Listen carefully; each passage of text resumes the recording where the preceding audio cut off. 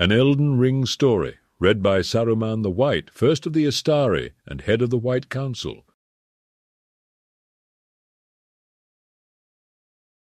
The next step of the journey was set forth, and after getting both halves of the Dectus medallion, the Tarnished travelled to the Altus Plateau, where the foot of the Erd tree stood tall and mighty. Mount Gelmir loomed ahead, the site of the most abominable deeds in the lands between. As the Tarnished journeyed deeper into the heart of Mount Gelmir, the maleficent acts of Praetor Rykard, brother of Princess Rani and General Radan, and the terrors he has wrought became increasingly evident.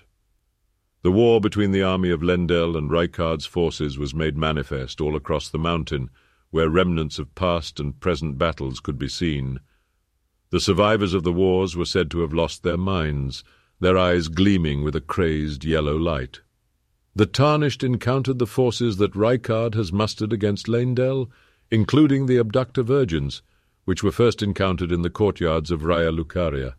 The area was awash with blood, the remnants of the fierce battles, with stacks of burned bodies and crucified soldiers standing testament to the conflict between these two armies, which was about more than just territory and power, but also about ideologies.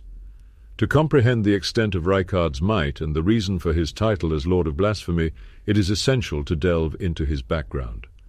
Rykard was once a faithful member of the Golden Order, carrying the title of Praetor and the head of the Inquisition.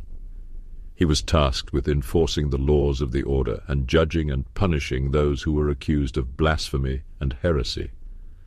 The nature of the Inquisition, as well as the use of torture devices such as Giza's Wheel, can offer insight into the punishment meted out by Rykard during his time as Praetor.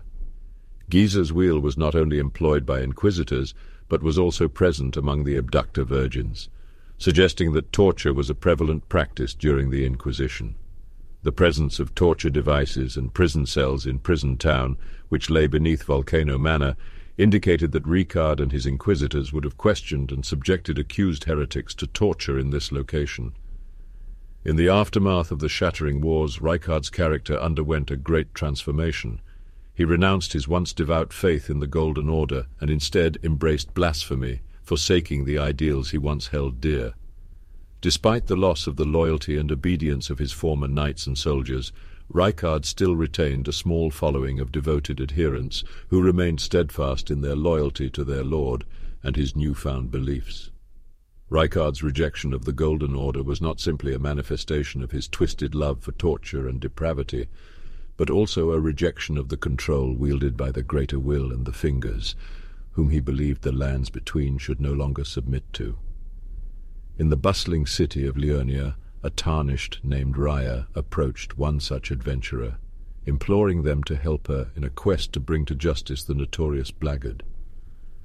The outcome of this encounter was uncertain.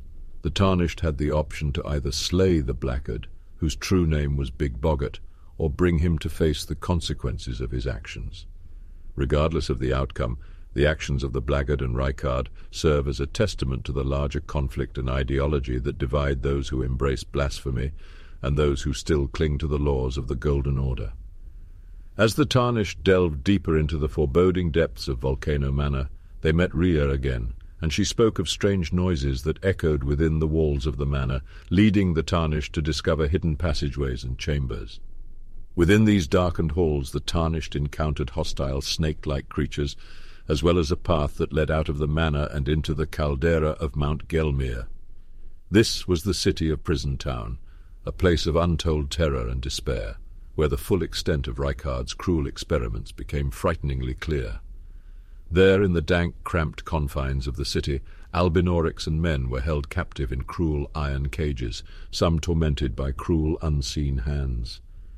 This was in the goal of creating more snake people to be used against Lendel and the Golden Order.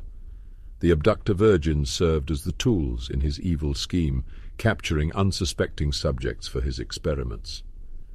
The Tarnished also encountered the magma worms, once men who had consumed dragon hearts and become beasts beyond recognition. And so it was clear that Rykard's interests lay in combining the forms of different races, a blasphemy in the eyes of the Golden Order. As the Tarnished continued to follow the path set forth by the enigmatic Raya, they uncovered the mysterious serpent Amnion, which held clues to Raya's own creation, revealed to have been brought forth through Rykard's unholy rituals. The Tarnished soon came face to face with Rykard himself, who had joined with the god-devouring serpent, feeding himself to it in an act of ultimate blasphemy. The final confrontation between the Tarnished and Rykard took place in a chamber of molten magma, where the god-devouring serpent, now one with Rykard, lay waiting.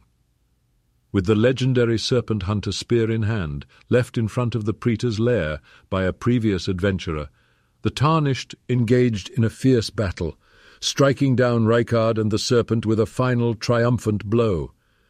And thus the Tarnished brought an end to Rykard's evil schemes, putting to rest the horror and blasphemy that threatened to consume the lands between, thus earning the fourth great rune. The journey of the Tarnished to the city of Leyndell was a treacherous one, as he crossed the rolling hills and verdant fields of the Altus countryside. Though the city itself remained mostly untouched by the shattering, the lands surrounding it were not so lucky. Along the way, the Tarnished encountered a dragon of great renown, named Lanciax, who held a strong connection to Leyndell and the Golden Order. The war between the dragons and the Golden Order was a well-known chapter of the history and lore of the lands between, and the dragons held a prominent place in the culture of Leyndell, especially given Lanciax's connection to the city. As the Tarnished explored the lands around Leyndell, they came across the remnants of a bridge that had once spanned over a dark forest, now teeming with dangerous beasts and the ruins of ancient civilizations. In the windmill pastures, north of the plateau, the Tarnished encountered the strange and blood-stained women of the village of Dominula, who appeared to be celebrating a macabre festival of sacrifice and skinning. The presence of a godskin apostle suggested that this cult was far older than the Golden Order, and evidence that there were those in the lands between who did not follow Marika's rule. The path to Leyndell was well protected, but the Tarnished was not deterred, fighting his way past the guards and a massive tree sentinel before finally gaining entrance to the city. Inside, they found the city to be in good condition, but the inhabitants seemed to be waiting for something, be it orders from their leaders or the ominous threat of war. As the Tarnished delved deeper into the mysteries of Leyndell, he began to unravel the many secrets the city held both above and below its streets. Known for its massive underground sewer system, the Tarnished was drawn into its depths and was met with the presence of various omen enemies and objects which gave insight into their history and treatment within the city. The omen were deemed impure, and most were subjected to the removal of their horns soon after birth, a brutal procedure that often led to their demise. Yet the high-born omen of the capital, born of noble blood, were spared this fate, and were instead incarcerated within the sewers beneath the city. The items found related to the omen suggested that they were once employed by the Golden Order, equipped with weapons to fight in Marika's wars. Yet the Order always had a plan to keep the powerful omen in check, ensuring their loyalty to the ruling demigods. In an intriguing discovery, the Tarnished discovered that Marika and Godfrey's own offspring, Morgoth and Mohg, were among the omen imprisoned beneath Leyndell. As they ventured further into the sewers, the Tarnished encountered who seemingly was Mohg, Morgoth's twin brother, who stood in his way to another section.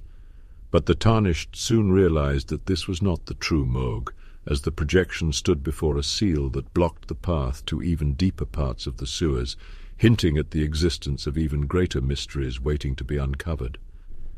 As the Tarnished delved deeper underground, they felt a presence. An eldritch, maleficent entity loomed deeper, greater, and more destructive than anything the Tarnished has met before.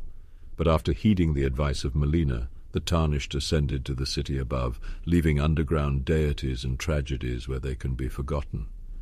In the middle of the city laid a dragon carcass, its massive form resting on the buildings of Leyndell and other buildings seemingly built on top of it. The city's history with dragons is somewhat unclear, with knights wielding dragon-like powers and whispers of a dragon cult that may have existed before the Golden Order arrived. The floating mausoleum of crumbling Farum Azula holds the remains of Dragon Lord Placidusax, once an Elden lord, and there are tales of dragons having their own deity who fled, the people of the lands. Between may have worshipped the dragons before Marika took control, which could have prompted the dragons to attack. Yet in the end, the dragons were defeated by Marika's war machine just like all other opponents. As the Tarnished journeyed through Marika's palace in search of the Erd Tree, they are confronted by a projection of Godfrey, first Elden Lord, who stands as a powerful obstruction despite not being the real Godfrey. This may be part of Morgoth's defenses to prevent the Tarnished from reaching the Erd Tree. Further ahead, the Tarnished encounters the bodies of finger-reader crones scattered on the walkways, with a black knife assassin waiting at the end of the path. The presence of these crones and their eventual demise could indicate a split between the Golden Order and the Two Fingers in the past, or it may be part of Morgoth's attempts to consolidate his power. It could also be a move made by Marika, who was growing tired of her role as an extension of the Greater Will, as the finger-reader crones play an important role in guiding Tarnished on their journey to become Elden Lord.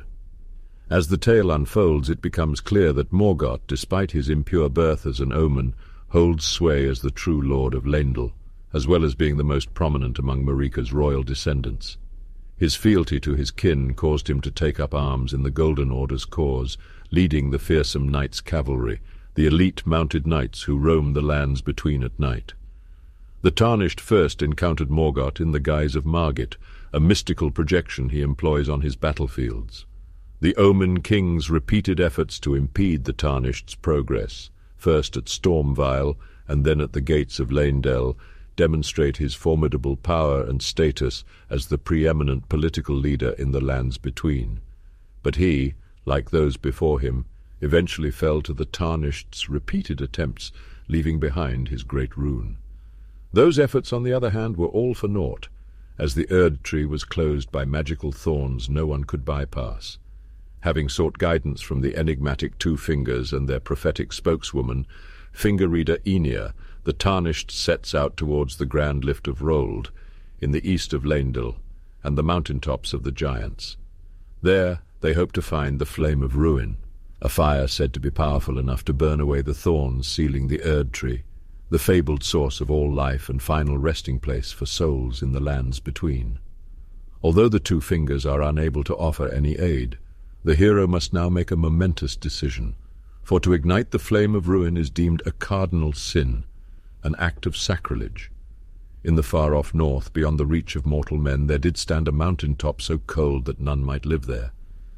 Yet the fire giants had made their home amongst the icy peaks, for they were not bound by the biting chill, but rather were sustained by the flame of the fell god.